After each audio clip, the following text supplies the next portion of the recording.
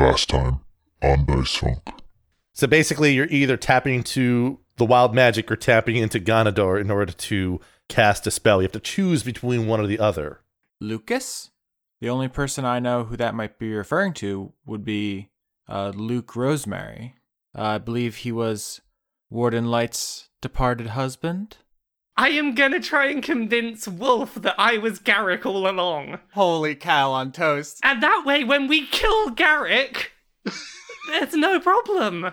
And you look down and you are holding a black sword with an eyeball peering out from the hilt. I get it. I cast a 30-foot cone of fear for 1 minute. Is he sees himself back at his home, back in the Ninsen Temple in the kingdom of Aegirthon. Okay, so he falls prone and is incapacitated and unable to stand up. I'm not here to debate the ethics of my actions. Lyra struck first. The god of winter defended me. At least be proud of your kills. If you think you did the morally right thing, stand up for yourself. I am proud. Bad people deserve to have bad things happen to them. I think Dora, without asking anyone, is just gonna rip it off. If you take that from me, you have killed me. Fine, I'll kill you then. Take off his mask. You were dead already. All right, so you kill Garrick the Great? I guess so. Why don't you guys roll maybe Arcana or Religion to try to figure out what's going on here? Because the Hydra is going to kill Veltari. Or it's connected to the snowflake. The powers of a god would explain the ability to grant totems to other people, wouldn't it? You're just gonna no-sell a mauling by this animal totem of a god. Yes. Okay, yeah, I hand over the mask and and the snowflake. Distinction here is you get the alien artifacts to Penny, you get your triad armor stuff back. Yeah. The snowflake was specifically a couple times we've referred to, how do you kill an angel? Yeah. How do you kill something like Lady Nim? And the answer was something made by a god. I mean, unfortunately, Roland's in a situation where he's too desperate to allow any of the artifacts to be handed off. You have put me in a position where you have put what you need over what I need, and I'll back down and I'll let you have it. But if another item of a god turns up, that's my version of that set of armor. And she's just having essentially a panic attack. The voice of Gondor speaks to you and says, Retrieve an item from Lady Nim, and I will save you. I think it's time that I hang up my rescuing people days, but I'm going to entrust them to you. you want me to be the hero? I want you to be the hero. And then I'm going to work on Zoe's sweet Ganny outfit. Tell the traveler that war is coming. So I guess it wasn't Veltari. Roland praying in front of his gleaming white armor, and Dora just humming a song and sewing a creepy dress, and her god is just chatting to her, and yours is silent.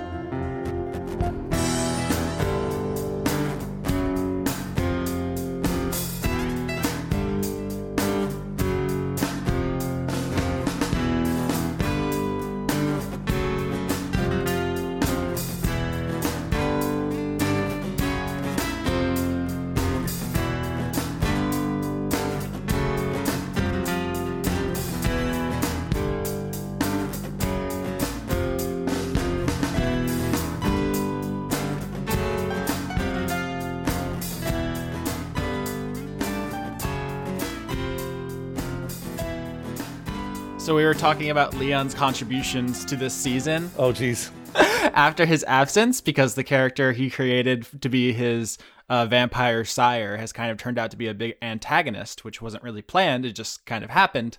But I have a story about what could have been, which I don't know when's the appropriate time to tell it, but it seems like that's where the conversation was leading before we hit the record button. So, like a couple months before this season started, when everyone was turning in their character sheets for this season so I could start doing for like pre-production, Leon came to me and he said, all right, so my character is Bumbershoot von Victrola, a vampire, and he has a nemesis called Mr. Garlic. And I said, well, that's my fault for having Leon on the show. That's something I have to live with. Is that where Garrett came from? That's right. That's where the name came from, yeah. So my plan was to have Mr. Garlic be Garrick and have that just be a personal like pet nickname that Bumbershoot calls him for fun. But then several weeks after that, Leon got back to me and was like, actually, I changed my mind. That's too silly. Here's my new story with Count Danto and Raven Stern, which he told in episode 1. So, like, Mr. Garlic is not an actual thing in the universe, but the name did inspire who ended up being Garrick. So that's a fun fact for everyone. I love Leon so much. And really, to his benefit, he did ultimately propose and design what seems to be sort of the big antagonist in the grand scheme of things right now. So, I mean, credit to him. I mean, that was at least, Danto as a threat is very compelling. I'm glad you think so, because everyone who follows my work knows that I just go where the story takes me, so I don't have like Ganondorf waiting. And if necessary, you can just pull a character from my backstory and drop their person and or corpse in the middle of the party. That's always a good way to drive the story forward. Listen, there's going to be a lot more corpses before this is through. Hell yes. Oh, geez. Oh, no. See, as soon as you say that, people are going to reference Corpse Party. We're not going down that road, okay? Underrated. I'm pretty sure someone's willing to make an RPG Maker visual novel based on this with like 90 bad endings and one good ending, which is also bad, It's all bad endings, and then there's a harem route. Because of course there is. Yeah, that's a good joke for visual novel fans. All right, so first scene of what is a downtime episode between missions. This one it covers less time than previous ones because there is a pressing plot thing happening, which is that Zoe Legrand is marked for death. So let's start there because Theodora, you were sewing Zoe I believe Chris referred to it as a black Spider-Man costume. And I kind of want to get that scene between the two of you. Well, I mean, from a design standpoint, this is all up to Chris. Let me see. I gotta make this anime as fuck. So I guess it needs to be like a black trench coat in there. Okay. Maybe like a cowboy hat that's been like a little bit worn, so it's got like that kind of ragged look to it. Mm. And then pants with a lot of zippers. Like an eye on the back of the jacket. Yeah, I could see that. See, I was thinking like goth loli. You know what? We could. There's got to be a fusion of the two that we could definitely go with. Yeah, I think so. Yeah, goth lolly, but then with a cowboy hat on top. I mean, the cowboy hat is an essential part of the look. Please don't ever say goth lolly cowboy on my podcast again. Hey man, I'm just like you. I'm letting the story go where it's naturally going. Oh no. This is the best reality. That's all I'm gonna say. Something is vibrating outside my house. That's hot. All right, so I think Zoe, you just go home and suit up and maybe get some stuff because you have a mission to do, which is you need to get an item from Lady Nim so that Ganondorf can save you from her. Yes. So first of all, we're going to start with you. What did you get for your level up, and how does that affect your class split? So, it was only natural, since when I took this level, I would have to choose between taking a Warlock level or taking a Sorcerer level, that since Zoe is sort of looking to Gondor for help in this moment, she would go further along that path. So I took another level in Warlock, and the basic benefit that she gets from it right now is gain access to a new cantrip and a new spell. And for those, I took the cantrip of Minor Illusion, and the spell I took was Mirror Image. So you can see kind of a bit of a theme going on with that of like trickery and illusions, which somewhat kind of contrasts the fact that most of Zoe's stuff as a sorcerer was just like direct damage or just a very like immediate, straightforward kind of effect. This is like the sinister machination power side of things. And we call that ludonarrative synergy, I think is the antonym for ludonarrative dissonance, so that the game mechanics are supporting the story we're telling. Mm-hmm. Is there anything you want to do before actually just walking into Lady Nim's office? Oh, I could just sneak right in? She wouldn't immediately be suspicious of you walking in. I think if you have done this like a bunch of times, she might get frustrated, but this will be the second time you've ever been there, so... Yeah, I guess if I can, then she would. I didn't think this would be possible. I assumed it would be like having to like break in the middle of the night and like trying to just find like an old chapstick thing she used to use, like the garbage can somewhere. I mean, you could definitely do that. This is definitely a theme of this season, is people overthinking things, which I'm very much in love with. We should set the building on fire as a distraction. That's what I say. But no, I mean, if you just walk into Tarsus in the middle of like rush hour where everyone's busy, no one will probably bother you. You can just walk into the room. Okay. If that's the approach you want, you can do a stealth thing. Because remember, this more direct approach will require a conversation. That is true. I think she will try to be, I guess, not stealthy, because she does. I don't think she has that much faith in her ability to be unseen. But I guess she's trying to like keep low so as not to draw attention, if that makes sense. Yeah, it makes perfect sense. Just that kind of walk fast and carry a clipboard kind of thing. Yeah. I should note that since there's some time has passed since the end of the Garrick mission, just a day or so, the lower charisma and the no inner monologue have worn off. So you're basically back. Oh man, that was like my greatest worry, is that someone would come up to her and she's just like, just trying to sneak by and grab something from your office so I can send your boss away forever. Goodbye. Yeah. So you go into the back room of Tarsus, and there is a sliver of displaced space that you can kind of pull open to reveal a pocket dimension where Lady Nim makes her office. And she is sitting at her desk that is floating in the void, apparently. This weird blank space, and she sees you come in. And what do you say? Hi. How are you? I'd be a lot better if literally a single person in my employ could carry out a mission. Hey, that's what I was here to talk to you about. So, I'm trying to get that done. However, I've run into a bit of an issue when I realized that Claire has basically all the spells that I have without the downside of wild magic. So I was wondering, do you have any weapons that would be very useful for killing her with? And also maybe thematically symbolic? Dear, have you heard of a knife? I was 6 years old when I came into this city. You think I had a knife? I find it hard to believe that you do not have that you do not know how to acquire a knife, honey.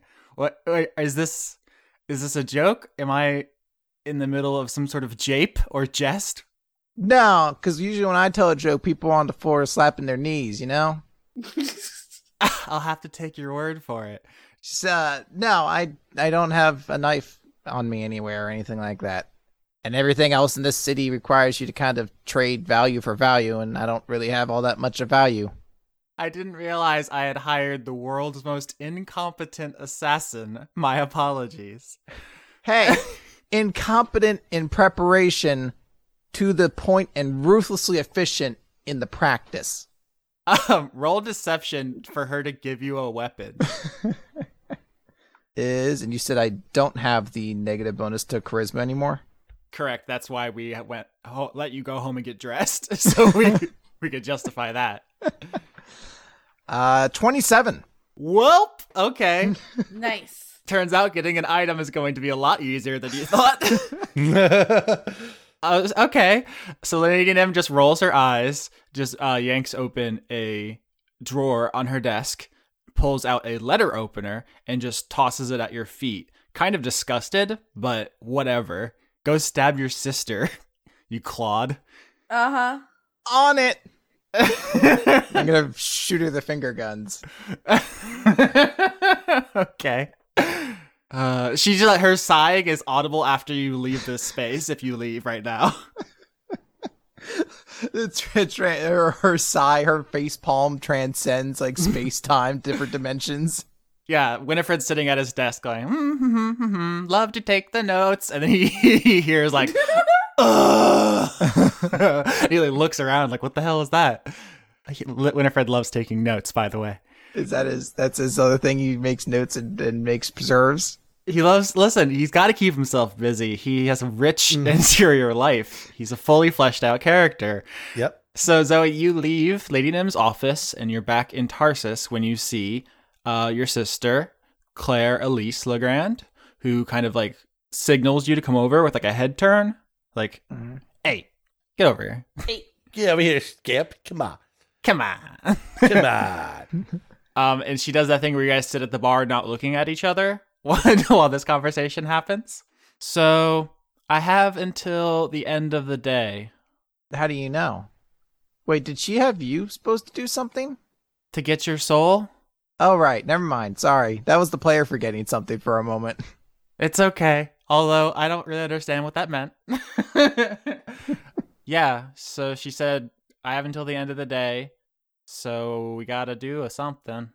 Well, I think I may have something for that. And she's not going to pull out the letter opener because she doesn't want to tip her hand to anybody who could be watching. Uh-huh. But she's basically going to just kind of give Claire like a reassured look. Like, I think we might be okay.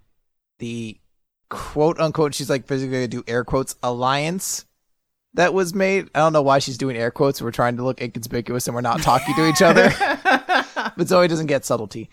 So the alliance we made, I think, might be paying dividends. Oh, okay. Is the eyeball guy gonna fix it? Is that... That's what he promised me. He seems trustworthy. I mean, why wouldn't he be, right? Listen, I'm just trying not to think about it at this point. That's basically the only way I can keep going at this point. Can I, like, hide at your house in case this doesn't work out, whatever you're doing? Because I don't know if she's going to come after me or if she's going to, like, wait for me to walk back in here to put myself in the guillotine, but I have to at least pretend like I'm after you, so... That's what you need to do, because if this doesn't work out and Lady Nim comes after the both of us, no matter what, if you're near the avant-gardes, you know, at least I know that Roland and the others would protect you. I guess go home and I'll track you. She makes like huge exaggerated air quotes as well, because it's just fuck it. Good luck. You know, who needs luck? That's what the powers are. We don't have to rely on luck anymore. Yeah, that's what hugging tentacles are for. If I've learned anything from this experience. Please finish that sentence because I'm looking for something.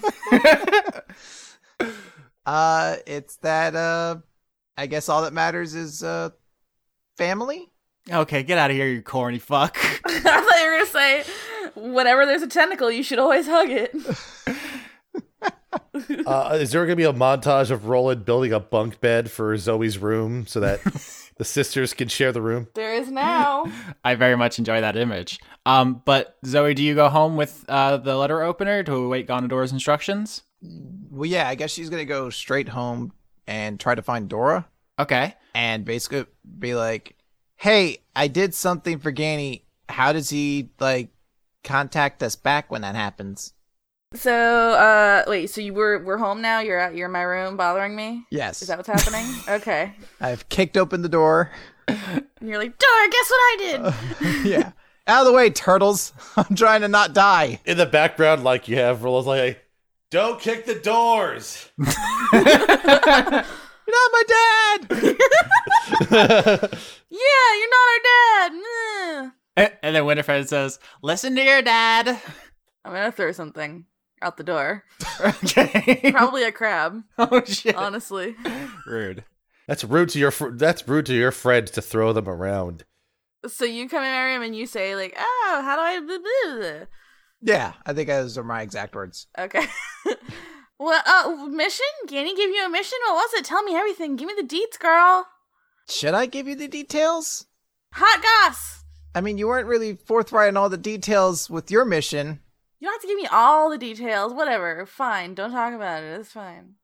It's fine. My feelings aren't hurt at all. It's fine. I mean, it's to not die. Does that help? You want him to know that you did it. Is that what you're telling me? Well, yeah, like... I mean, he's probably watching you anyway, but we can always write in my Gani book. So I bring out my little diary and be like, Dear Gani, Zoe did a thing for you. She won't tell me what it was because she's really mean. But she did it, and she wanted you to know, I love you. Bye. All right, so you send a message to Ganondor, who after a moment replies, Place the item on the altar. Yo, Zoe, put that thing on the altar. She will do so. She'll take the letter opener out and she will put it on the altar. All right, so you place Lady Nim's letter opener, which is a very necessary business instrument for a devil crime boss, and you put it on the altar to Ganondorr, god of abominations, and it sits silently and judgmentally in front of you for a moment, and then tiny eyes begin to open up all across its surface. Oh, sweet. Look what you did, Zoe. That's fucking sweet. Yeah. And this letter opener, which is now covered in eyes, is staring at you, Zoe. Oh my god, Zoe, did you get a cool pet? Did you get a cool Ganny pet? So he's just gonna like kind of like slack jawed, kind of like looking back curiously, like, hi. So you introduce yourself to this letter opener. Its name is Steve. All right, Steve, the eyed letter opener, it just keeps staring at you, Zoe, and you're staring back. And at some point, and you don't even notice it happening, you have become hypnotized by this staring contest. And Dora, from your perspective, Zoe's just like staring at this thing, being like, "This is super weird." And then her mouth just kind of gets slack-jawed, and her eyes kind of glaze over, and she's just not present in the room with you right now. What happens if I wiggle her? She wiggles and does not respond. Hmm. And then, Dora, Yeah. you get another message which says, Tell the traveler that war is coming. Yeah, I was about to go. I'm on it, boss. Don't spend the time where she's incapacitated to draw things on her face. That's rude. That's a party foul there, Dora, okay? I'm just saying. I'm too short anyway. Okay. Don't write things on her arm, okay? That's a party foul. I'm gonna throw a blanket over her. Like, so she's like a little ghost. All right. So are you going to explain to us what your level up is now, Lauren? Because you are also spookier. Everyone's getting spookier.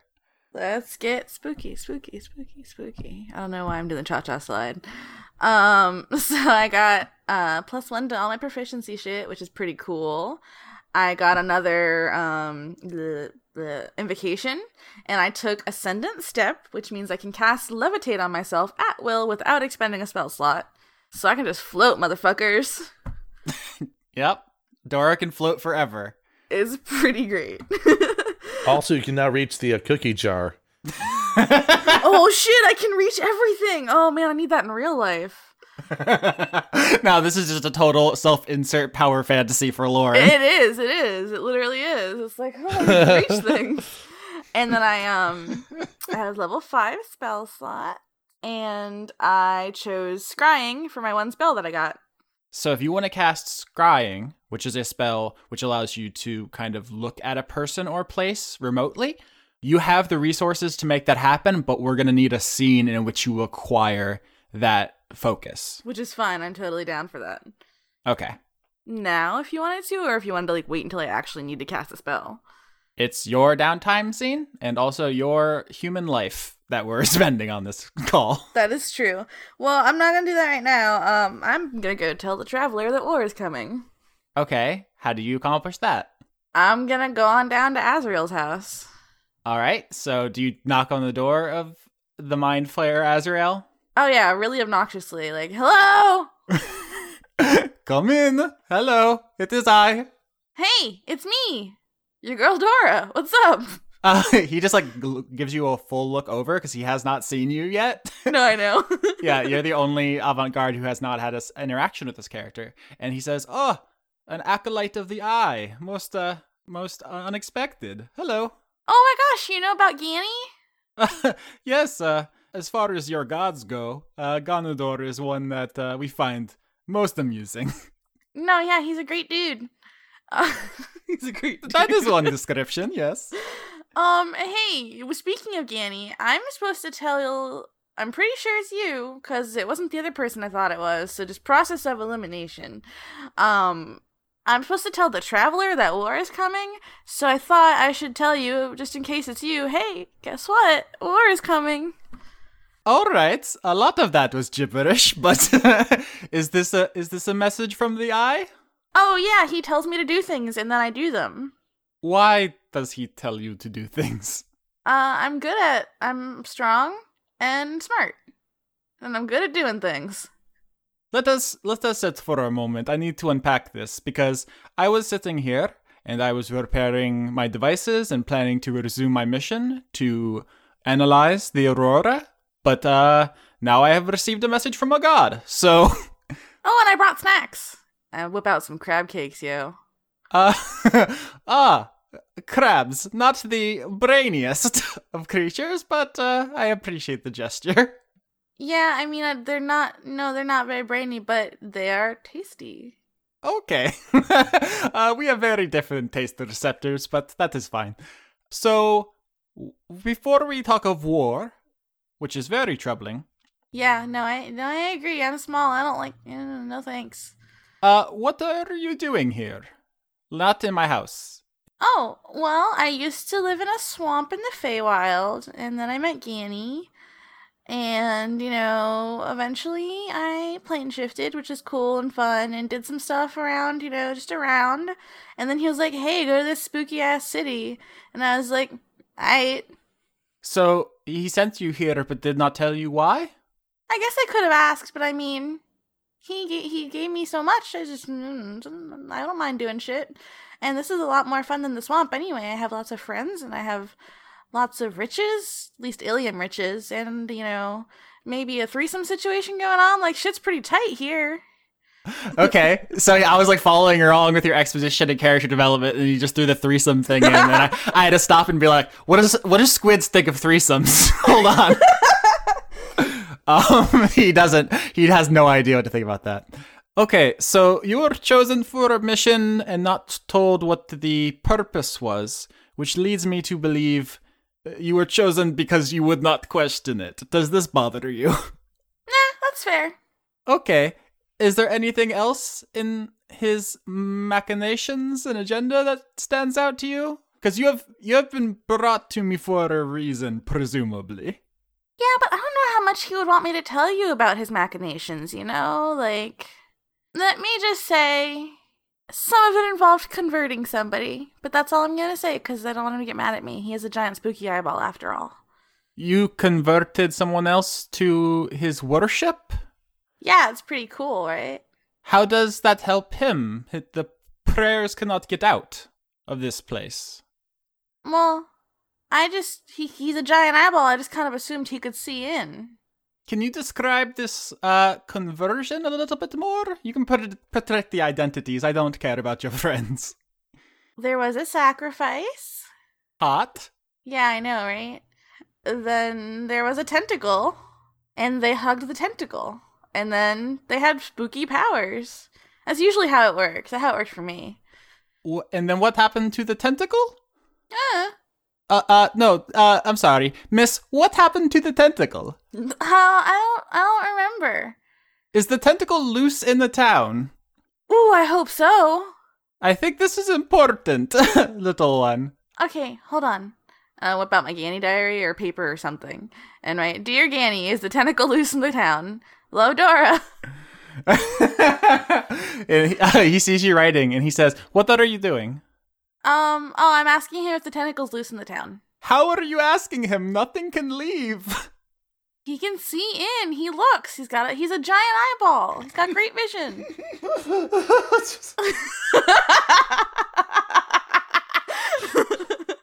Theodora, if I may, have you considered the possibility that Ganador is already here? Oh, I haven't, but that would be so baller. In light of that knowledge, does it not bother you that war is coming? Well, no, that bothers me anyway. He's like actively like shifting in his seat uncomfortably at this point. It's like, oh god, this is the worst reality. I'm trapped in a prison with an eyeball god and his acolyte of very vague and confused rambling. I ask her questions and she just gives me confusing answers. Okay, so let us think. War is coming. Between who? Oh no, I mean, I wasn't here when you left, but until, I don't know, a few months ago, things were really chill and everything's been kind of crazy lately. like the skeletons. There's so many more skeletons. There's corpses being brought to our door. I'm being tracked by weird goo zombies. Oh, hey, do you know anything about goo zombies? I cannot say that I have any expertise in the necromantic. Okay, yeah, no, it's like zombies, and they come to get me, and then they throw up in my face, which is really, just really, really rude. And then tries to, it's like the bodies weren't sentient, the goo that drowns me is, and it's trying to kill me. I don't know, it's real spooky, I don't like it.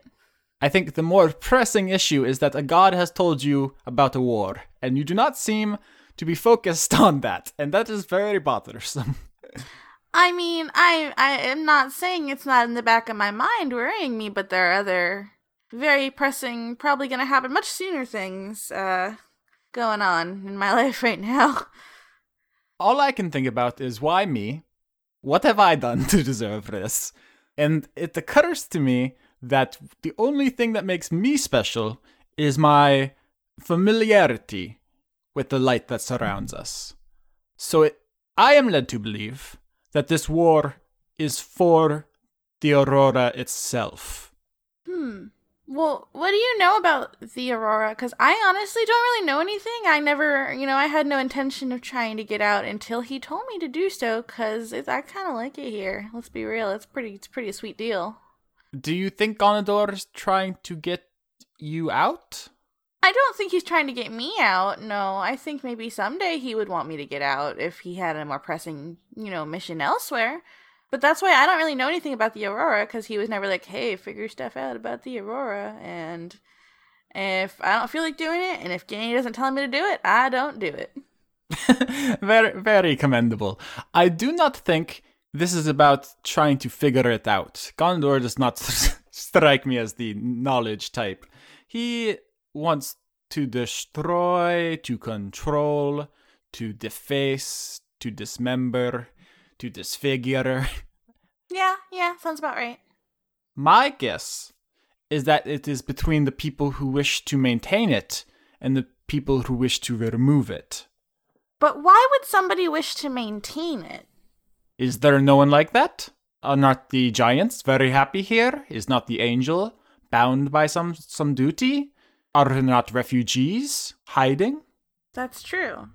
I never thought about it that way. I think that thing you said about the warden is particularly interesting. What do you mean bound? I just kind of assumed he just did his warden shit because he's a little goody two-shoes. He is an angel of the god of duty. He, in his very essence, is about carrying out tasks and being bound to them by his nature. So if he is here, that is part of who he is. That slimy motherfucker. Wait a minute here. No, Dora just doesn't like him. I mean, like, what is so slimy about being bound by a duty to be here? And also the irony of you came here because of Lauren as a person knows all these things. I feel like nobody can separate me from my character. No, we're just joking on you. So here's what I have to say about this conversation that is happening now. I think I have been looped into this because Gonador wants me on his side of this war. Obviously, he wants you on his side as well. The question is, which side? And what to do about that. So my recommendation for you is to make sure you know who your allies are and begin preparing your side. Okay. Are you my ally? I think you're pretty chill. We should be friends. I will tell you this. I do not want to be on the opposite side of the eye. Okay. I will take that as a yes. I'll be back. Don't worry. All right. There's no need to make threats. No, it wasn't a threat. It was like, I'm gonna come over and we're gonna have like a sleepover or something or whatever it is. I've never seen a squid man before, but it's pretty cool. I like your tentacles. Thank you. Bring brains next time. Thank you. I actually was curious about that because you gotta eat brains, and that's what got Bumbles in trouble, is because he was like, I have to eat blood. Although he had an access to blood. Where would you get your brains? Small animals mostly. I don't know what kind of brains I'd bring you, but I'll see what I can do. He's like wringing his hands like neurotically. Don't worry. I got you, bro. Oh, the eyes methods are very different. He is so unpredictable. Yeah, I mean, but like, trust me, I'm like really cool and powerful. Look at my bro. And then I pull out Perry Mason. Okay. And so he is a squid, and you've just set up like a giant flying carnivore thing. And so he like topples backwards out of his chair. And then he's just like, oh no. Why? I was having such a nice day. No, he's really cool. You can pet his snout. I will pass. All right. Okay, go back to bed, Perry Mason. All right. So are you going to go home and do stuff now? What is your plan, Dora? Oh, actually, there's something I want to do before I go home. Mm-hmm. Dora is like a crazy, like weirdo with no tact. But and that's something that, even from season 2, she's really into having friends. Mm-hmm. So she's gonna drop off another little package of crab cakes at Wolf's house. Oh, so in Wolf's dirty field? Yes, in his hole. So are you just going to leave them there, or are you actually going to, like, interact with him? Because he does not... Is he home? Yeah, he's probably home. Like, I think you've said a couple times on the show, like, oh, I wanted to be Wolf's friend or something, but if you actually remember the interaction that you had with him, you tried to give him a crab, and he said that he thought that was a bribe, and then you tried to give him a crab again. So he thinks of you as, like, a really untrustworthy, like, corrupt, shitty person. That's fine. Dora doesn't realize that. Okay. I just want to be clear, because I think, like, Lauren wants to be friends with Wolf, but Dora has done the exact opposite of what he asked for. I think, I know. I think also it's just that Dora doesn't know how to people. Like... All right, roll persuasion to people. Is it going? Go. 18, that's not terrible. No, that's very good. So you bring a bunch of crab cakes over to Wolf's patch of land, and he says, what do you want, Popo? Hey, hi. I just feel kind of bad about, like, our previous, history as dudes. And, like, I just wanted to bring over a peace offering and maybe hang out and, like, do some fun activities or something. Mm-hmm. This seems like some treachery. I can tell these things because I'm a hero now. Oh, you're a hero? That's pretty cool. Yeah, it's a secret, though. Oh, I won't tell anyone. I have a lot of secrets, too. I like secrets. Oh, really? I love secrets. I'm really good at keeping them. All right, so I think the ending of that scene is like you and Wolf taking the first tentative steps towards not being hostile. Yes. All right. You also need to find out where Wolf stands on the Aurora thing, because I think my inclination now is he thinks this is a safe place where all his friends are. Oh, yeah, no, it's recruitment time. Okay. Next up, I think, is Roland, who we last saw bloody and praying in front of his armor. Mm-hmm. How are you? How's your level up? How you feeling? Well, this is like at least a day ahead, right? Yeah, it's the next day. All right, so he's healed up from that. He's level 9, and as a level 9 Justiciar Paladin, it's a pretty mundane level, all things considered. Basically, proficiency goes up, and he gets access to 9th level, to the spells he gains at 9th level, which is 3rd level spells for a Paladin as a half-caster. As a reminder, when a Paladin gets access to a tier of spells, they know all of them automatically, but they can only prepare a certain number of them per day. And so he has a whole bunch of spells, including 2 that are always prepared, Beacon of Hope and Dispel Magic. Otherwise, he's been in silent contemplation, except for when other people kick doors open in the house. And then throw crabs across the hall. That's not a way to treat your friends, says the person, who doesn't have friends. I'll offer. Zoe has been exceptionally quiet since then. Though Roland isn't really aware that Zoe is in Dora's room or what else is going. By the way, is Claire already in the house right now? Yeah, after a bit, Claire comes over and she's like hanging out with Winifred in the front room, just like nervously trying to busy herself by like reading dossiers or whatever. Okay. Well, Roland will be seen heading down the stairs, still in his regular scale armor and such, holding his dragon chest set and otherwise, and he notices Claire and just sort of asks, hello there, Claire, isn't it? Yeah, you're the snake charmer guy. snake charmer. Everyone's talking about it. You did a cool thing in the middle of town with the ghost. That. Oh, geez, that's a weird way to describe it. Is there a reason why you're here right now? LeGrand sister stuff. Uh-huh. Well, you're welcome to stay as long as you'd like. Thanks, Dad. It, Did you just animate? yeah, I did. ... JRPG dialogue. In any case, Winifred, I'm going to see the warden for a bit. I will contact you if anything comes up. I will be back hopefully shortly, though. Everyone just like looks at you as you finish that, and you just kind of stand there awkwardly, and then you leave. He heads off. It's just like it's this is weird stuff happening right now. Mm-hmm. Just these people are acting weird. Yeah. And then Dora's acting like Dora, so that's not anything out of line. Anyway, Roland is going to head over to the sacrum to meet with Warden Light briefly. So you open the front doors, and you start walking over to the pulpit, and you hear the door in the back unlock, and the rattle of chains, and then Warden Light comes out to greet you, and he says, Brother Hawklight, I hope you've been healing well. I've managed well enough, I think. A few more scars is hardly anything troubling for me to deal with after, what I've been through. What you've been through is such a mundane way of putting it. Don't want to dwell too much on it. I felt like after the mission's resolution yesterday and everything that happened, it'd be nice to have a little debriefing. Are you free for a few moments? My time is your time, Brother Hawklight. Very well. If you want to, we can engage in a few rounds of dragon chess, but if you're not interested, I understand. I wouldn't deny you your greatest pleasure in life. All right, well, they'll settle down. I guess we could do an opening roll just to see kind of where things are to start. Crit! I crit.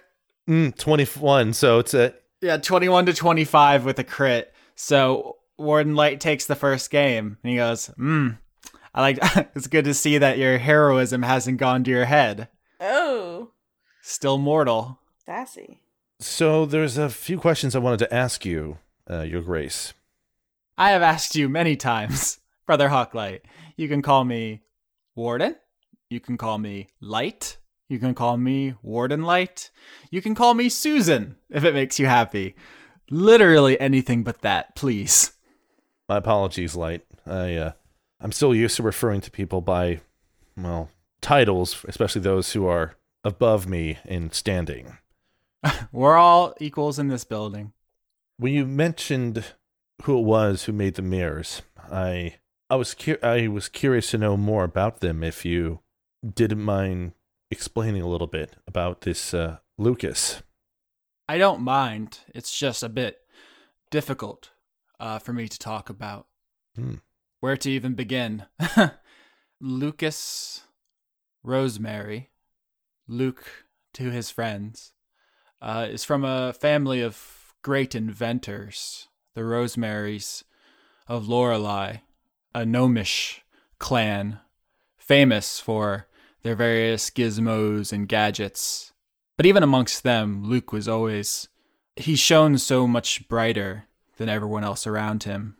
And, of course, he had access to the kind of education and resources that would make an angel blush. So perhaps it's not surprising that he had so many achievements and accomplishments to his name, even before I met him. But have you heard of the firearm? Can we just assume that I have, or do you want me to roll for that? Technology is crazy wild because it evolves at different paces in different places over the vast world. So history check?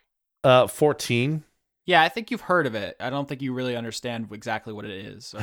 I've heard of objects that are held in the hand that erupt flames and noises as loud as a cannon.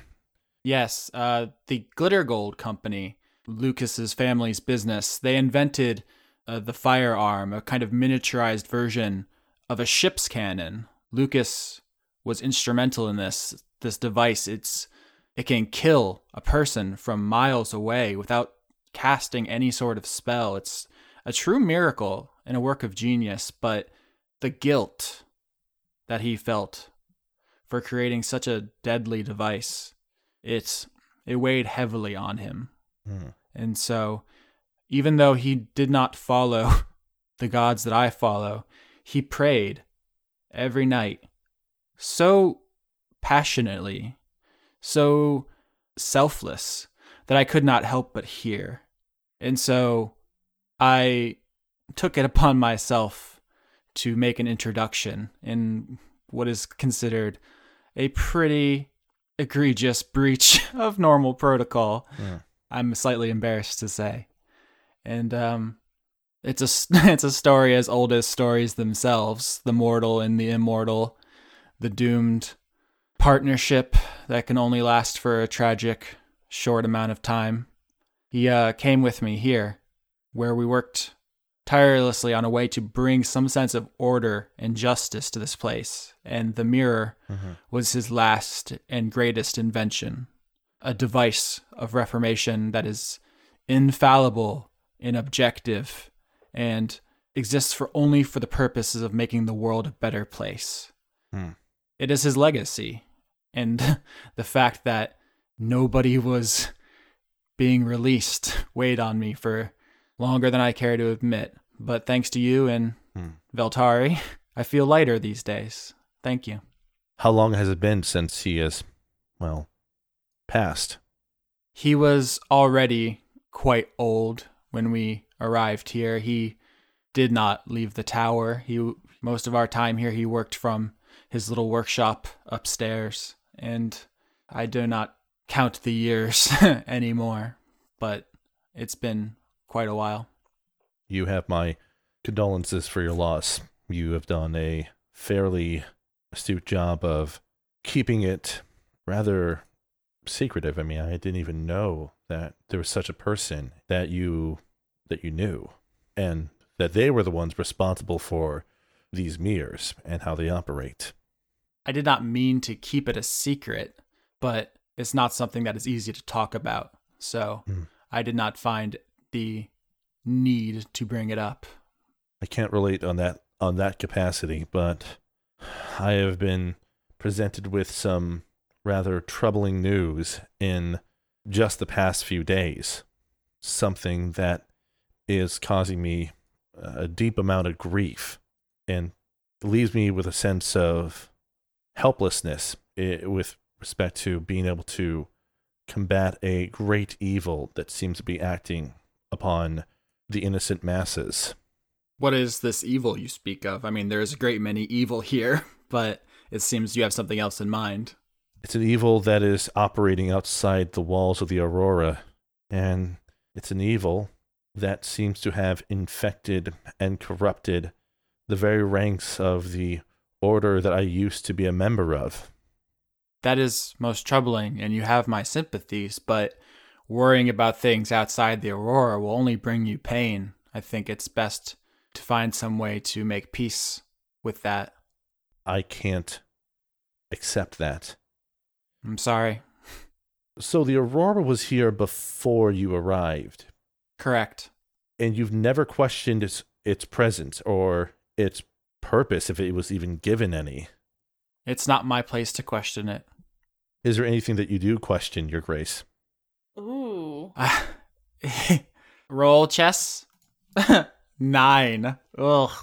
15, so... Yeah, his hand is shaking. 9 to 15. You handily beat him, and he's having trouble controlling his emotions, which is kind of disturbing for an angel. And he says, "Have you ever heard of the Chaos Kampf?" Okay, what role would be necessary to see if Roland knows anything about this? Religion. 13, so... You understand that it's a religious concept. It's a kind of story. There are parables, there are ideologies. So, is there one that pertains to the situation, Light?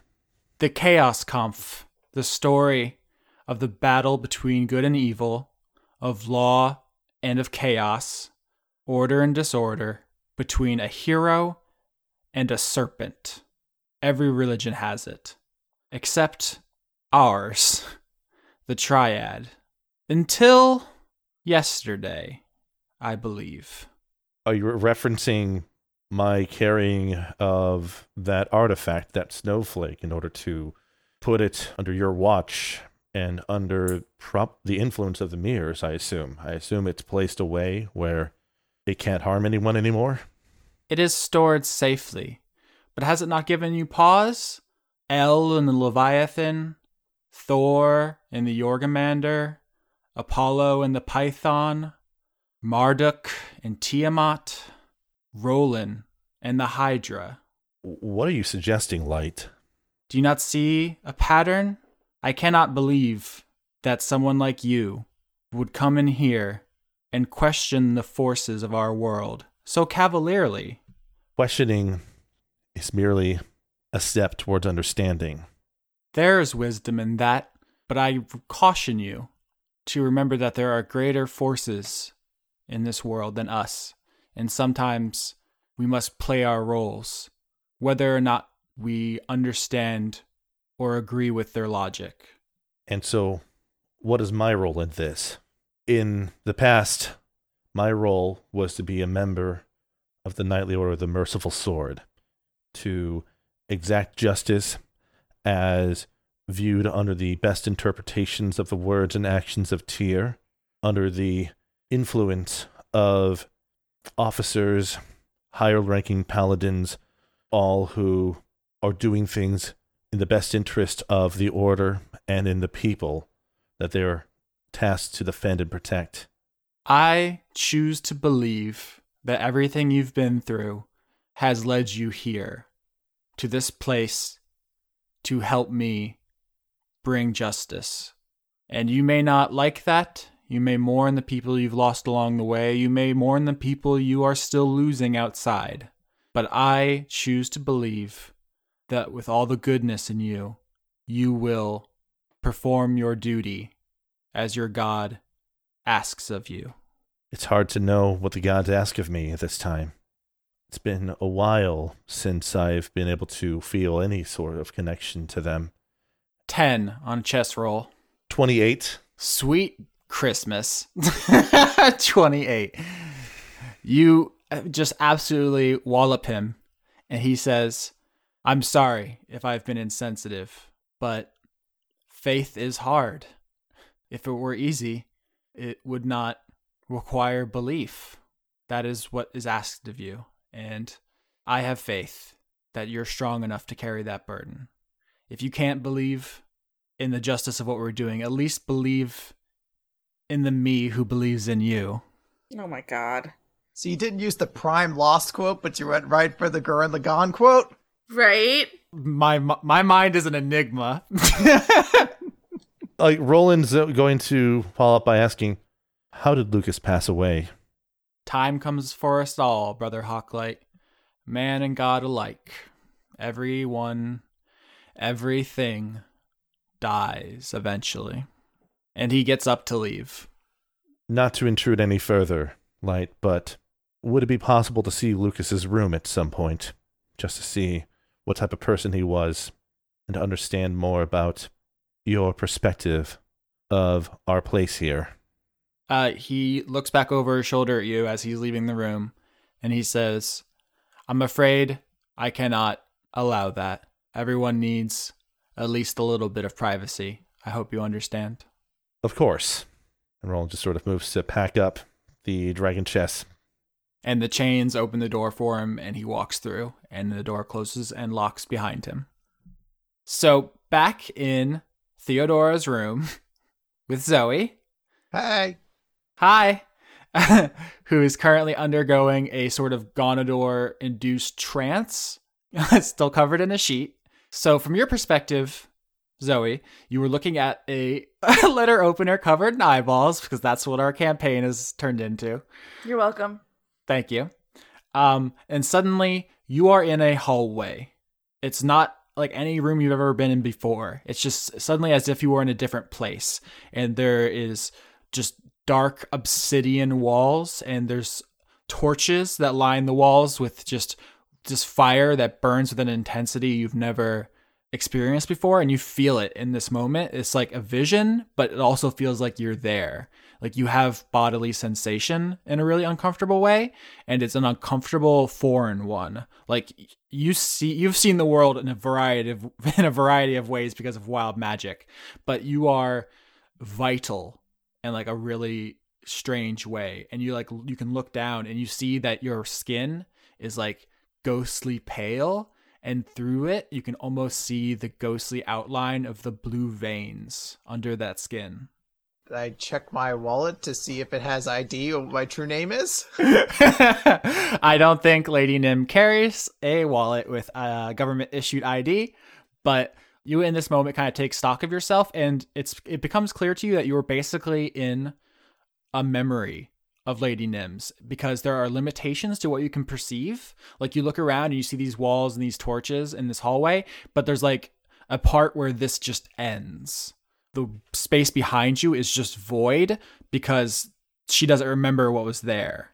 And as you kind of walk down this hallway, you see coming in the other direction other devilish creatures who are kind of just going about their business in this place, and no one like accosts you or anything. You were clearly supposed to be there.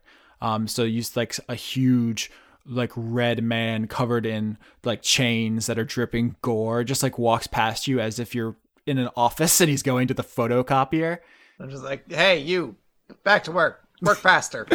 And you're just like walking past and down this hallway, and just from the vibe you get is that like these other devils in this place are below you in station. Like they don't meet your gaze, and you get the sense that if they were in your path, they would move and not vice versa.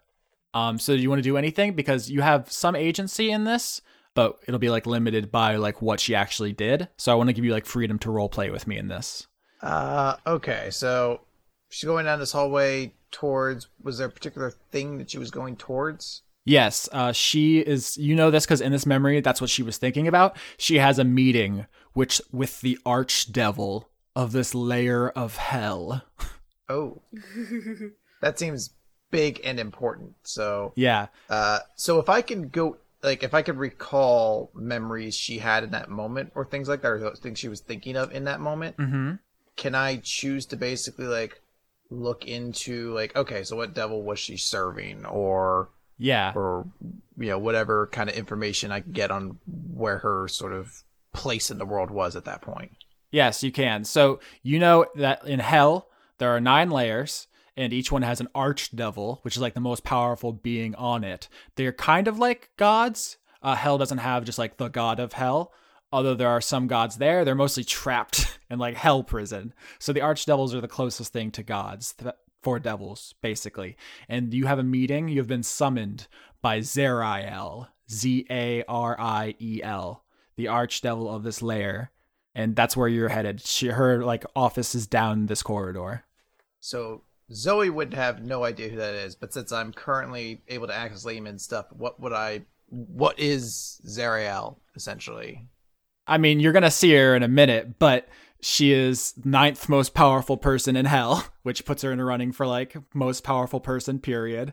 And she is basically your boss. Like you are very powerful, but you answer to her. All right. Is there any like just to check? 'Cause I know there are some that are like, oh, well, I'm the demon lord of lies or anything like that. There's no like title or anything that Zariel particularly goes by. She doesn't have like a gimmick. She doesn't have a wrestling persona. Yeah, exactly. She like the whole thing with devils is that they're a lawful society about stature and order and position and like prestige. So like she's just like the most powerful and she has the most souls and stuff, but she is just like kind of like an angel almost, but spookier. She has kind of like raven wings instead of like white angel wings, and she has like pale skin, kind of like yours. And she's like just radiating evil at all times, basically. All right. So one last thing I want to kind of see if I can get from this insight before I go following to that room. Is there anything from what I'm like noticing about Lady Nim and in her memories that she is afraid of? Oh, yeah. I mean, Zariel could kill you so hard, it would kill you backwards through time so that you never existed. That seems excessive and terrifying. Yeah. In the same way that Lady Nim is to everyone in Ilium, Zariel is to you. And is there any purpose Nim has in life right now just beyond serving her Not really. in this moment? Okay. Yeah, you're just part of the soul economy in hell until you were summoned. All right, then yeah, I'll go enter into that room and see what Zariel wants. All right, so as you approach the big, huge double doors that go into her office, you see outside there is a guard, and it is a huge, muscle-bound, leathery guy with claws and wings and just giant fangs, and he's just wreathed in flames, even though he's just biz cash right now. That's just his normal state, and it strikes you that this is identical to the description of Lady Nim's animal totem that Sylvia told you guys. That's interesting. But he nods as you walk past him and go into Zariel's office. I want to shoot him finger guns. Okay. Are you saying Lady Nim wouldn't do finger guns? Because that's vital information to know later. I do like the idea that you did it to her and she was just kind of disgusted, but then in the flashback she does it. This was her younger days. She's like, man. Yeah, she acts too cool for it, but I love finger guns. So yeah, the devil at the door just kind of looks flummoxed because that doesn't mean anything to them. But you walk into Zariel's office and she is resplendent on a throne of bones because of course you're in hell, right? And there's just waterfalls of blood behind her. That this office is the size of Shea Stadium or some shit. And she's just chilling because she fucking can. So I'll walk in, just be like, how are you doing? Love the blood fountain. That is a great touch since the last time I was here. She says, I say you took your time getting here, Nim. Please, call me by my true name. That's just so. You had to play that fucking line there. Yeah, no build up at all. Yeah, you know what? Fuck it, it's canon. She says, "You want me to take control of you right now?" That seems super inefficient. Nim, are you okay? Oh, just I had some edibles earlier, so you know. All right, so this is what happens when you trust your players. No, I love it because they're all so self-serious. Everything's bones and blood and gore and fire, and now they're just gonna fucking meme on each other in here. Zariel says, I'm gonna need you sharp for your next mission. Are you good to go, or should I find someone who would more competently execute your position? I'm always good to go. When have I not been a consummate professional? I could think of one particular instance, but we've put that in our past, I think. I mean, it wouldn't hurt to bring it up. Wow, powerful edibles, Nim. Jesus. So, I take it you've heard of the light that appeared in the Prime Material? Yes. Quite the interesting development. How interested are you in it? Very much so. I'm very curious to find out what caused it. Ah, so we're on the same page. Good. This will save me having to pitch this. Well, pitch is a misnomer because I tell you what to do, but I need someone who can go find out what the fuck is going on in there. I'd be more than happy to do so. What information do we have on it thus far? Well, we've tortured every angel we could get our hands on. None of them seem to have the faintest idea of what it is or where it came from, which is incredibly disconcerting. We assumed it was celestial in origin, but one of them would have known something at this point.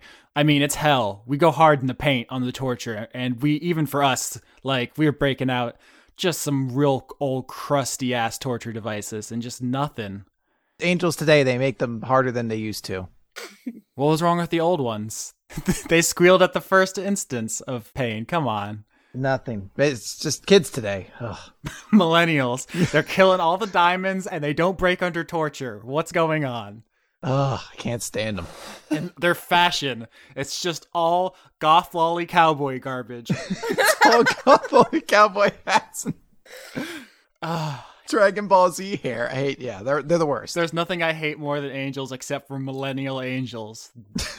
I wish I could give you more of a briefing, but unfortunately, you are the person who is going to find out what is going on, and then we will know. And then the next person who comes into my office, I will tell them what you found out. It has to start somewhere, and it starts with you. I'm honored to play that role part in this plan. Well, plan is a bit strong. We're sending you into an incredibly powerful magical anomaly, which we have no idea what it does, where it's from, what it's hiding, who's inside. So plan, generous. Oh, Zariel, you know I always have a plan.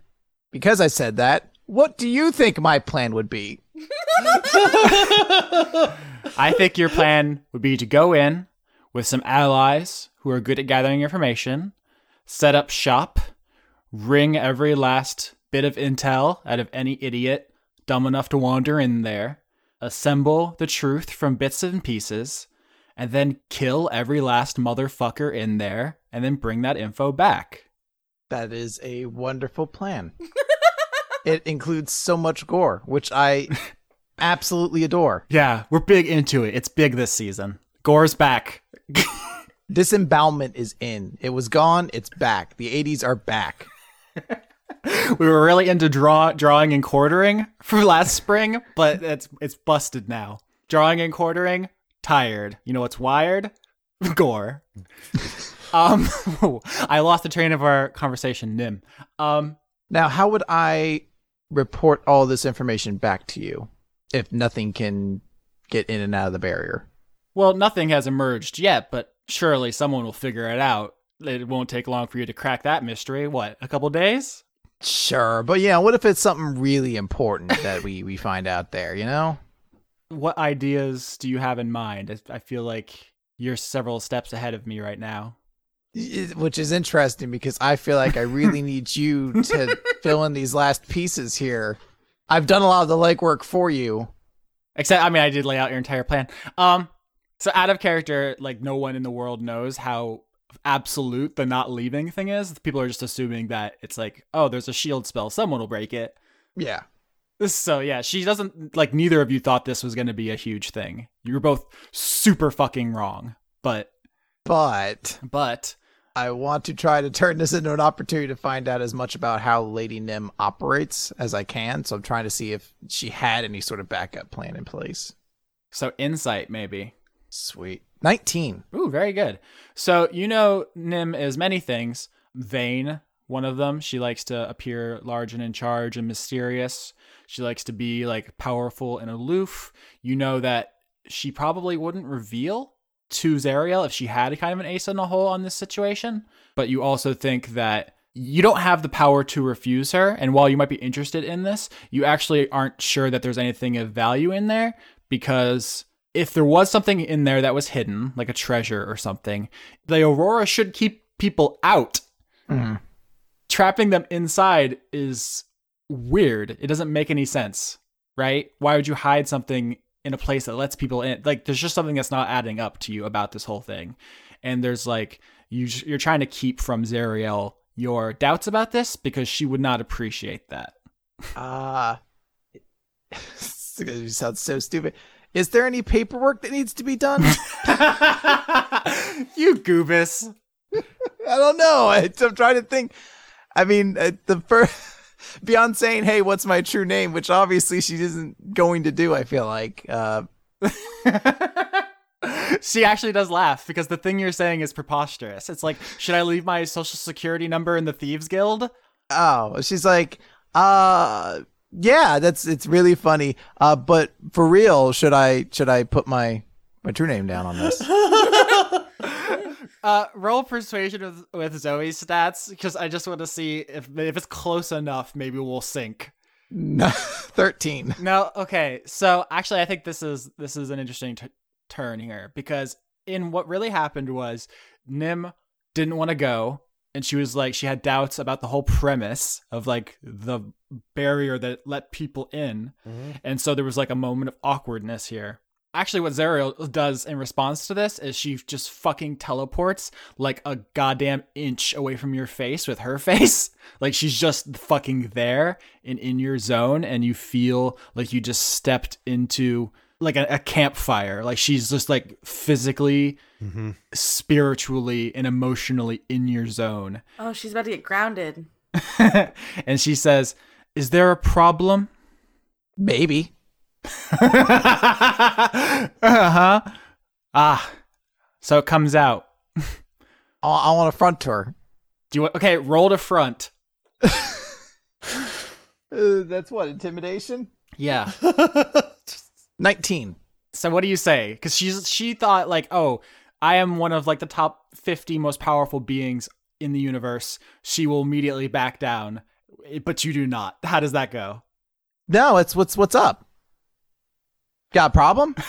She grabs you by the throat and says, "Do not test my patience, Barakiel." Sweet. Cool, it's all I wanted for. Time to get out of here. Suddenly, Zoe snaps out of the memory, and she has a burn mark on her throat. Oh. Zoe's going to immediately look for the closest piece of paper she could find and write that shit down. All right, Barakiel. Baraquiel. Yeah, she's writing that down, and then I guess like feeling the tip of her throat and just realize it's like burned. Yeah, it actually legitimately hurts. Damn. But she's going to like scoop that piece of paper up into her pocket, like fold that up, and then go looking for Claire because yeah, they got her. They got her. All right, so you go out and you see Claire is like trying to think of excuses not to have to eat the preserves that Winifred is trying to push on her. She's like, "No, I had a big lunch. It's okay." And she sees you coming out and she's like, "Oh, thank God." And she like gets up and like runs away, knocking over a chair in her desperation. And she just kind of grabs you by the arm and takes you up to the roof because she wants to talk to you privately. Okay. Roof party. And she says, "Okay, what'd you do? What'd you got? What's going on? If I have to eat one more fucking jam, I'm going to lose it. I'm going to horf my cookies off this roof." Hey, be nice to Winifred. He works really hard to make those preserves, you know? We're allergic, Zoe. Yeah, but still, come on. He makes a lot of them without anyone asking him to, and you kind of have to indulge, I feel like, from time to time. Look, just be cool. By the way, I like how you haven't commented once on the enormous burn mark on my throat. Oh, sorry. I literally didn't notice because my perception isn't great. Our perception is a 5. Thank you very much. This particular burn is actually the result of getting something that I think might just get us out of this situation. And she's going to unfold the piece of paper and show it to her. And she's going to say, "This is Lady Nim's true name." So what do we do with it? I think this lets us exhume some sort of control over the person. Do we think that the word exhume means the same as the word exert? Is that what's going on? I read it over the shoulder of Stella Rosa once and didn't really know what it meant, and I thought I was going to be smart. We shouldn't have thrown that word of the day calendar away, Zoe. I wouldn't have if it hadn't caught fire. It was salvageable is what I'm saying. I think we can use this to send her away to not kill us then. All right? Okay, so hold on. Summary. You have the power of an evil god. You have the power of wild magic. You have the power of just regular sorcery. And now you're going to have the power of a super devil? I guess. Yeah, that seems super fair. Did you want the dark god to have its corruption upon your soul? I'm just saying it seems like super convenient that how far ahead you're coming out on all this, because you could have just given me a little bit of your soul and like none of this would have happened. And just like conveniently, you're like superhuman, super elf. None of these feel all that super, in case you hadn't noticed. You didn't let me get the powers that were offered to me. You just pulled me out of the way. Can I have this one? You want to use Lady Nim's true name? Yeah, why not me? Do you think you can handle it? What's that supposed to mean? I'm asking if you think you can handle it. If you can handle it, I can handle it. We can handle the same things. I mean, I can handle things that are taller on the shelf right now. Okay. Oh, is that how it is? And Zoe's actually going to stop for a moment, and she's going to be like, this isn't the time for us to do this.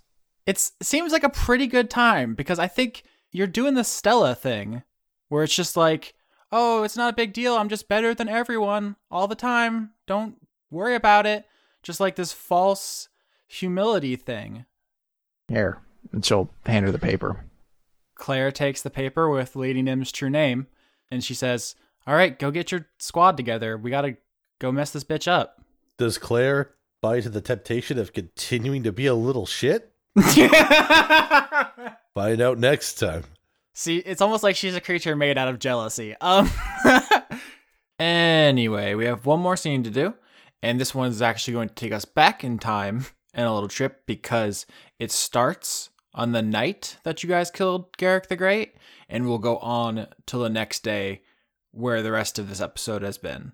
That probably sounds more confusing than it is, but because of scheduling reasons, we're going to end with Veltari, who will end her scenes so that everybody can be present for the meeting about how to proceed against Lady Nim. So, without further ado, It's date night! Come on! It's date night, exactly. I had to just I've just had you all muted because I've been ready planning this date. Veltari, you've been up to something pretty special. Leveling up. I've been waiting for this. Let's I have some stuff this week and it's gonna be great. All right, so you're a level 9 bard now? I am now a level 9 bard, and not too much exciting happens at level 9 for Veltari. The main thing that happens is I get some extra spell slots. I get my first level 5 spell, and it's a fun one. I have selected for my first level 5 spell, Planar Binding. Oh, you. Oh, you. I wonder what I might be planning to do with this. It's a spell where you can bind a celestial, an elemental, a fae, or a fiend to my service for 24 hours. Oh, geez. Listen, I know that you're kind of a kinky person. I don't think you need to do that with Carrie. I think she's going to comply with whatever you say. I mean, it's clearly she's going to help light cosplay, because you got to bind in those pecs to get the slim figure. Darn right. Oh, exactly. Warden Light, I know you're nervous about, getting into cosplay, so I thought I would just, summon you into a circle that you can't leave and force you to do my bidding for 24 hours, and that's how I'll, get you to get into the fun of cosplay. It'll be great. Ah, youth. To be so rebellious and kinky in your own ways. The one major hitch is that planar binding has expensive material components. Yep. So you're going to need to do a little quest to acquire them, which I'm sure will come up in the rest of your scene. I'm going to need a jewel worth at least 1,000 gold, which gets consumed by the spell, and even when I use the spell, there's no guarantee it will work. What is it? I have to do a charisma saving throw, and if I fail, well, that's going to be interesting, because I'm only really going to have one shot at this. So it takes an hour to cast. You have to be within 60 feet of them. It's very restrictive, but if it works, if it works, it's going to be a heck of a spell. So, yeah, that's going to be some long-term, goals for Veltari, trying to set off a new 5th level spell.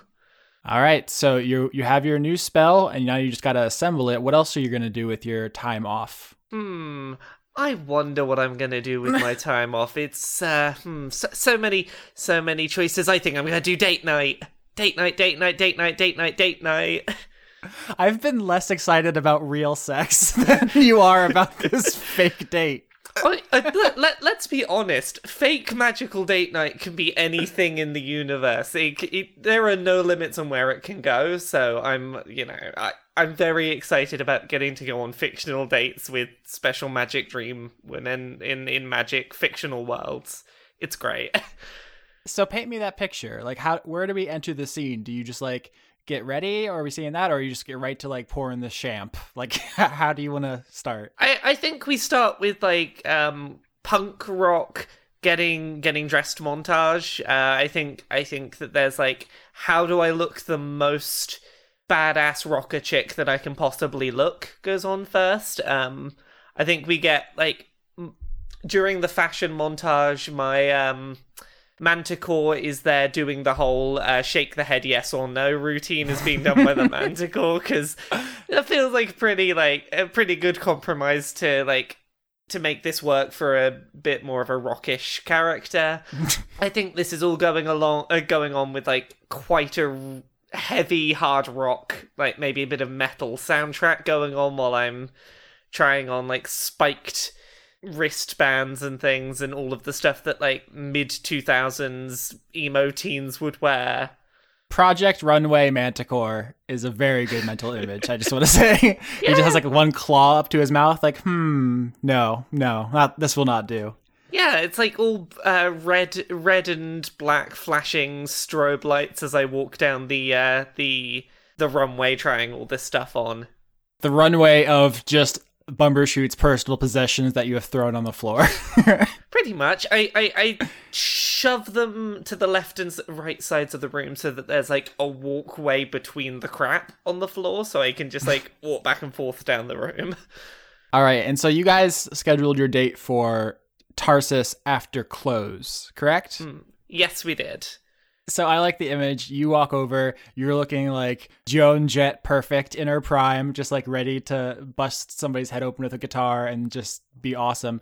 And you open the door to Tarsus, and Carrie's there, and she's like making a really nice, like tasteful candlelight dinner, and she's like dressed up like much more a French restaurant than Gwar concert. Well, this is the thing. It's like, I'm well aware that, like, that was probably going to be the tone of the night, but, like, I don't think Carrie ever expected anything different out of how I'm dressed. Like, I don't think this is a surprise to her. All right, so persuasion with advantage to just work it. Okay. Because she already likes you, but you still gotta put in the work. I still gotta work this. So persuasion with advantage. That's plus... I get 18 on the first roll, 16 on the second, so 18. So 18's pretty good. So you walk into the bar, and she like, looks up from like doing some table setting stuff, and she's like, "Oh, you look really nice." Thank you. You're looking really, really good yourself this evening. How's your day been? The stains are never gonna come out, but that's this place. It's fine. They tell a story. They're a memorable story now, whatever they were. Yeah. So I assumed you weren't vegetarian. Was that a good assumption? That's fine. I will eat pretty much anything. Nice. Yeah. I'll eat pretty much anything, and then just like kind of like wiggles the eyebrows slightly to be like, yeah. Does the Manticore need its own seat, or? It's all right. The Manticore can, like wait in the corner politely, I think. All right, so you guys are gonna have a delightful dinner. Is there anything in particular you wanted to talk about? Because she is basically putty in your hands. I think that like a good place to start is I just wanna know a little more about her, because so far we've only really talked in like very public settings where I've just thrown puns at her. I feel like this is the point where it's like, okay, I landed the puns. Now let's get a little more serious. Let's just be like, yeah, I can work slightly more serious Veltari that doesn't rely on puns. It's great. Yeah, that's just good date etiquette. Ask them about themselves. Yeah, so just like, hey, tell me a bit about yourself. What's your life story? Go, give me the deets. I mean, I'm a succubus, so I am like a fiend that corrupts people, but I mean, there's different ways to do that. Everyone has their own vices. I am kind of a, what's the word? Bartender. So it's not one of the sexier vices, but it's a poison that makes you act differently, and people pay for it. It's a vice that brought me your way very quickly. I I'm not going to deny that it's one that I enjoy. I'm never at a loss for marks. They just come to me. Well, when you're trapped in an eternal hell bubble, I feel like drinking is like, it's got to be quite a popular way to like ignore the fact that you're trapped here forever. I mean, that's the thing, right? Everywhere is its own little hell bubble, like every town, village, and city. And there's always people who feel like they're trapped and want to drink because of that. So it's honestly not that big of a change. Yeah, it's just, some of them are a little more metaphorical and some of them are like, I looked out of my bedroom window this morning and I actually saw the edges of the hell bubble I'm trapped in. People create their own hell bubbles wherever they go, their routines and their insecurities and all their baggage, and you just kind of inevitably end up in your own bubble. So it's honestly not the worst way to make a living as a succubus. There are more inconvenient paths. It sounds like you're talking maybe from experience, or is this just from watching people come through the bar day in, day out? I mean, I have more experience than most. It's immortality, the whole thing. Yeah, immortality's got to be a fun deal, I imagine. It definitely has its perks. It has the downside, like if I get killed here, I go back down, and then it takes like a while to regenerate, and that's a super painful ordeal, but you do what you have to. Yeah, I gotta wonder this. I always wonder this about immortality. How do you deal with the whole getting attached to people and them, not being immortal thing? Most of us deal with it by not getting attached. I don't know if you've noticed, but on a long enough timeline, every celestial and fiend is basically a sociopath after a certain point. Well, that's fine. It's as you've probably seen in the world, that's not exclusive to people who live forever. It's all cool. That's true. It's just like people are like, oh, angels are so haughty. Oh, how can you be evil 24/7, devils? It's just like, we've seen it all. We did it all. It's just like nothing new. And eventually, you just get all crusty and jaded. Yeah, life has its way of doing that to you, even on the small scale. I think it's always easy to see the worst in the world. Romantic. if you stick around. Yeah, sorry, I'm. This is you get me alone, and I've gone a bit downhill, haven't I? Sorry. No, I mean, listen. I've been on some bad dates in my life. There are no intestines in this room yet, so you're winning at this point. Oh, if it would make you feel more at home, I can always find some intestines.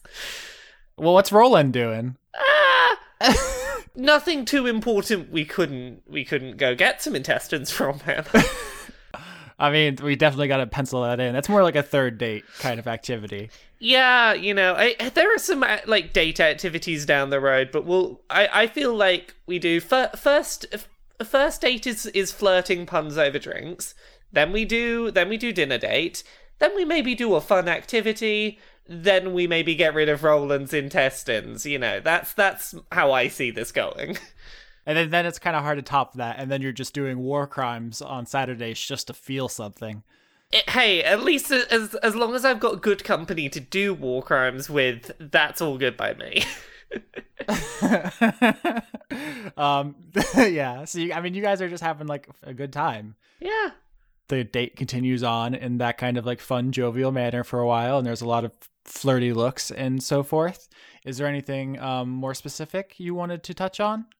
At some point, I want to bring something up with Carrie that has been on my mind a little bit, and it's about trying to find the right place in the date to bring this up and make it not feel like this was like some kind of ulterior motive to the date.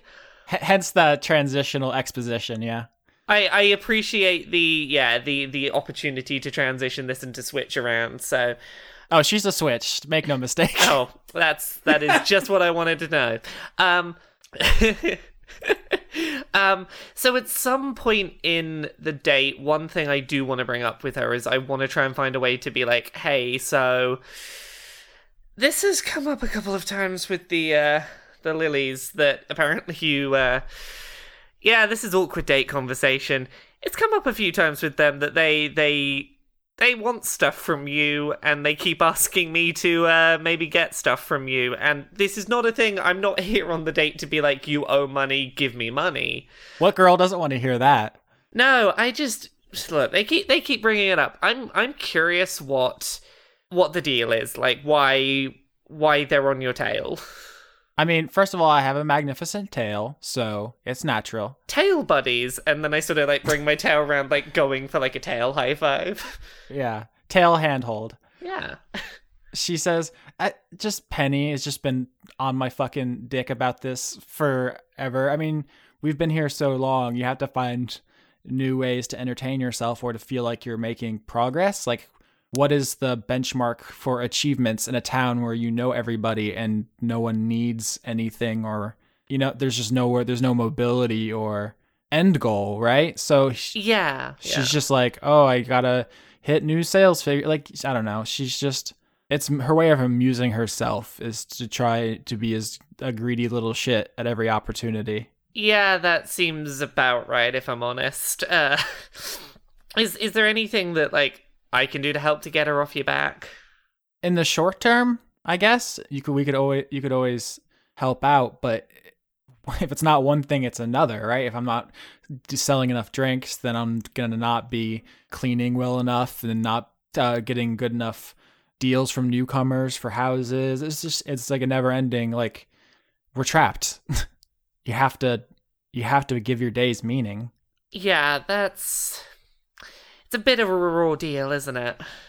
It's bad, but it's just gonna get worse. So I'm trying to savor the current level of bad.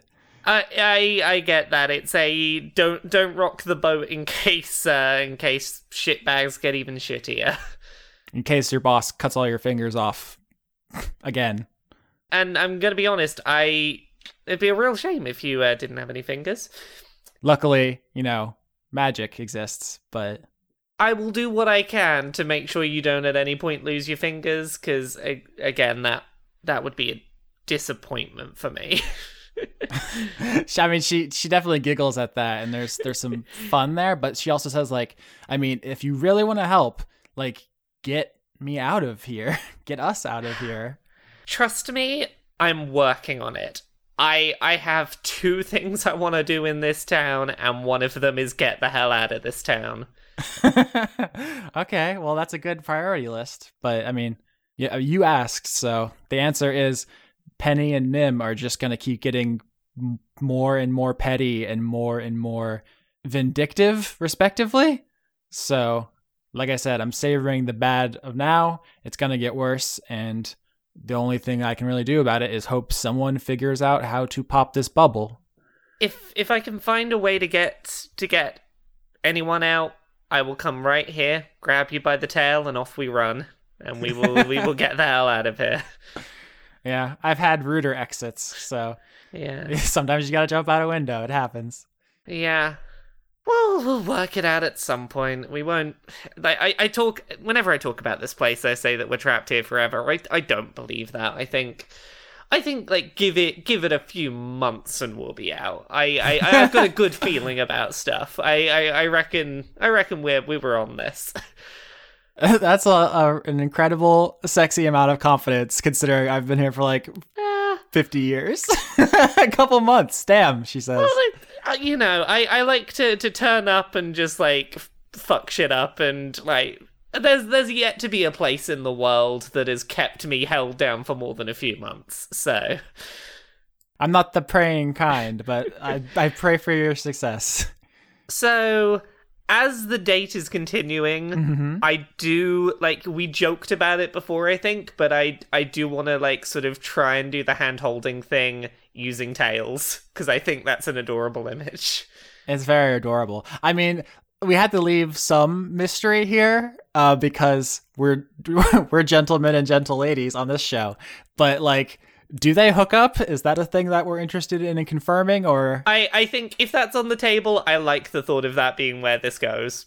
Okay, we'll leave some of it to the imagination. Yeah, I think so. Yeah.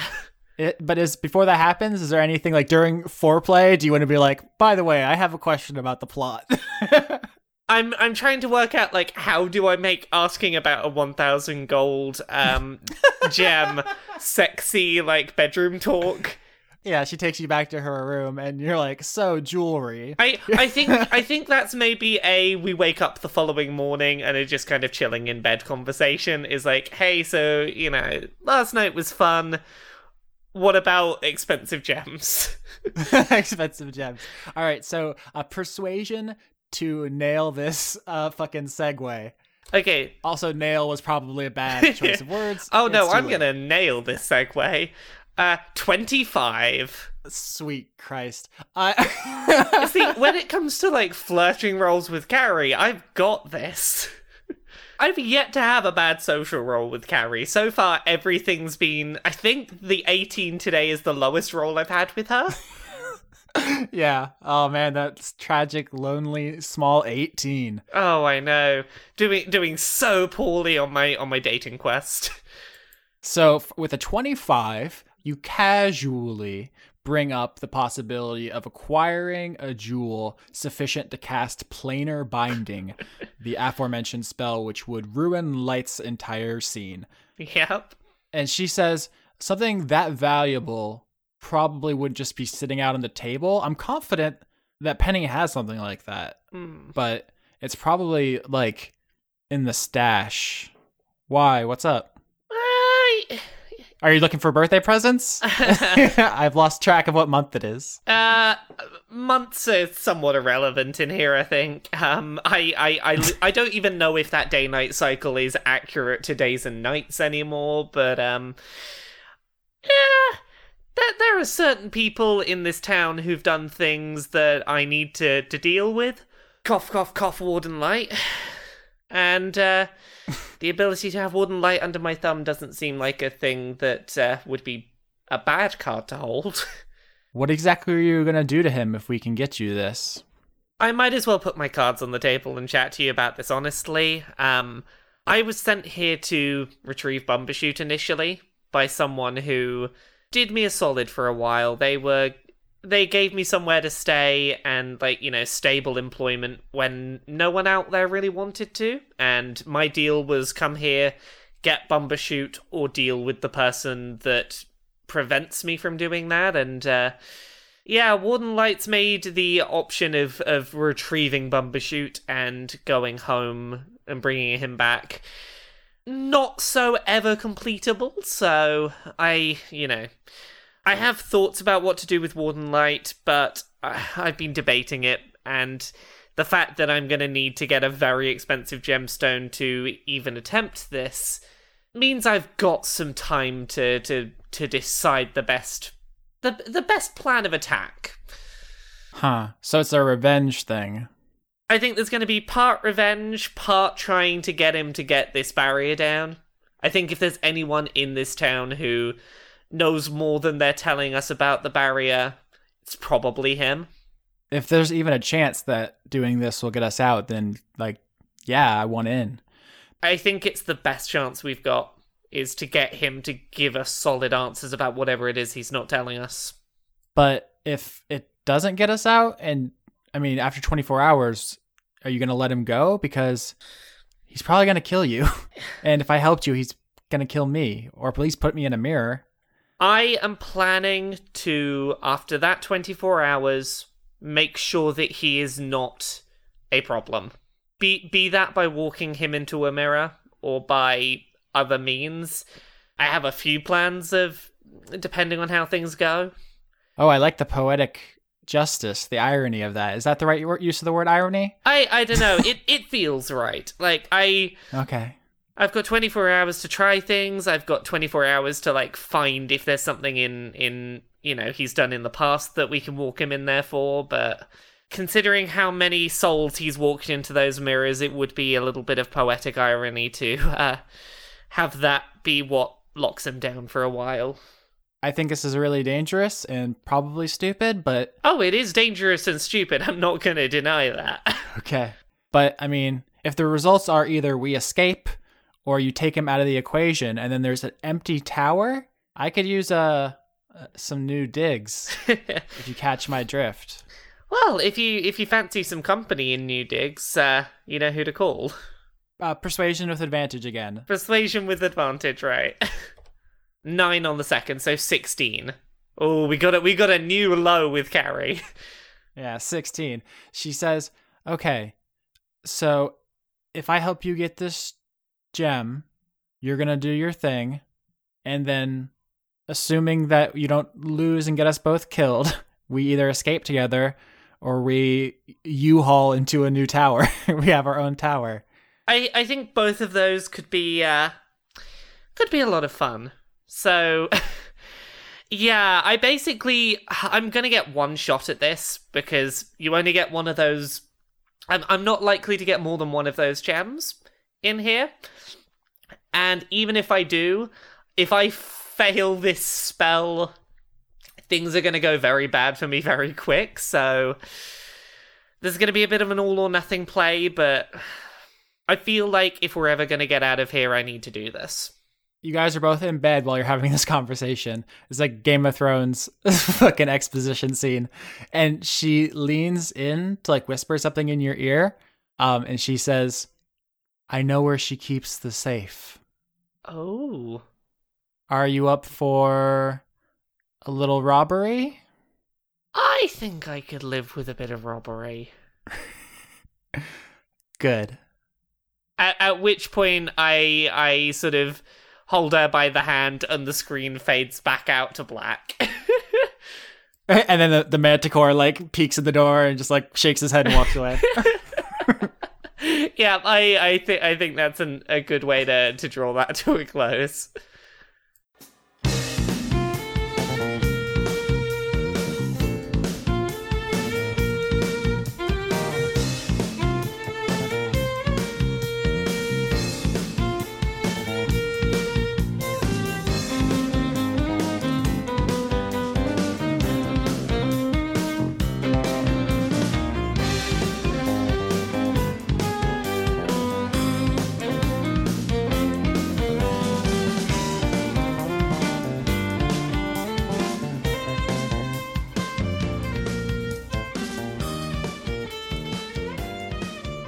As always, I'd like to thank Overclocked Remix for our theme music, which includes Acoustic Jam at the Lucifer Alpha, an arrangement of Biohazard from Snatcher, Simply Be Grooved, an arrangement of Simple and Clean from Kingdom Hearts, and Mystic Chemicals, an arrangement of Mystic Cave and Chemical Plant Zone from Sonic the Hedgehog.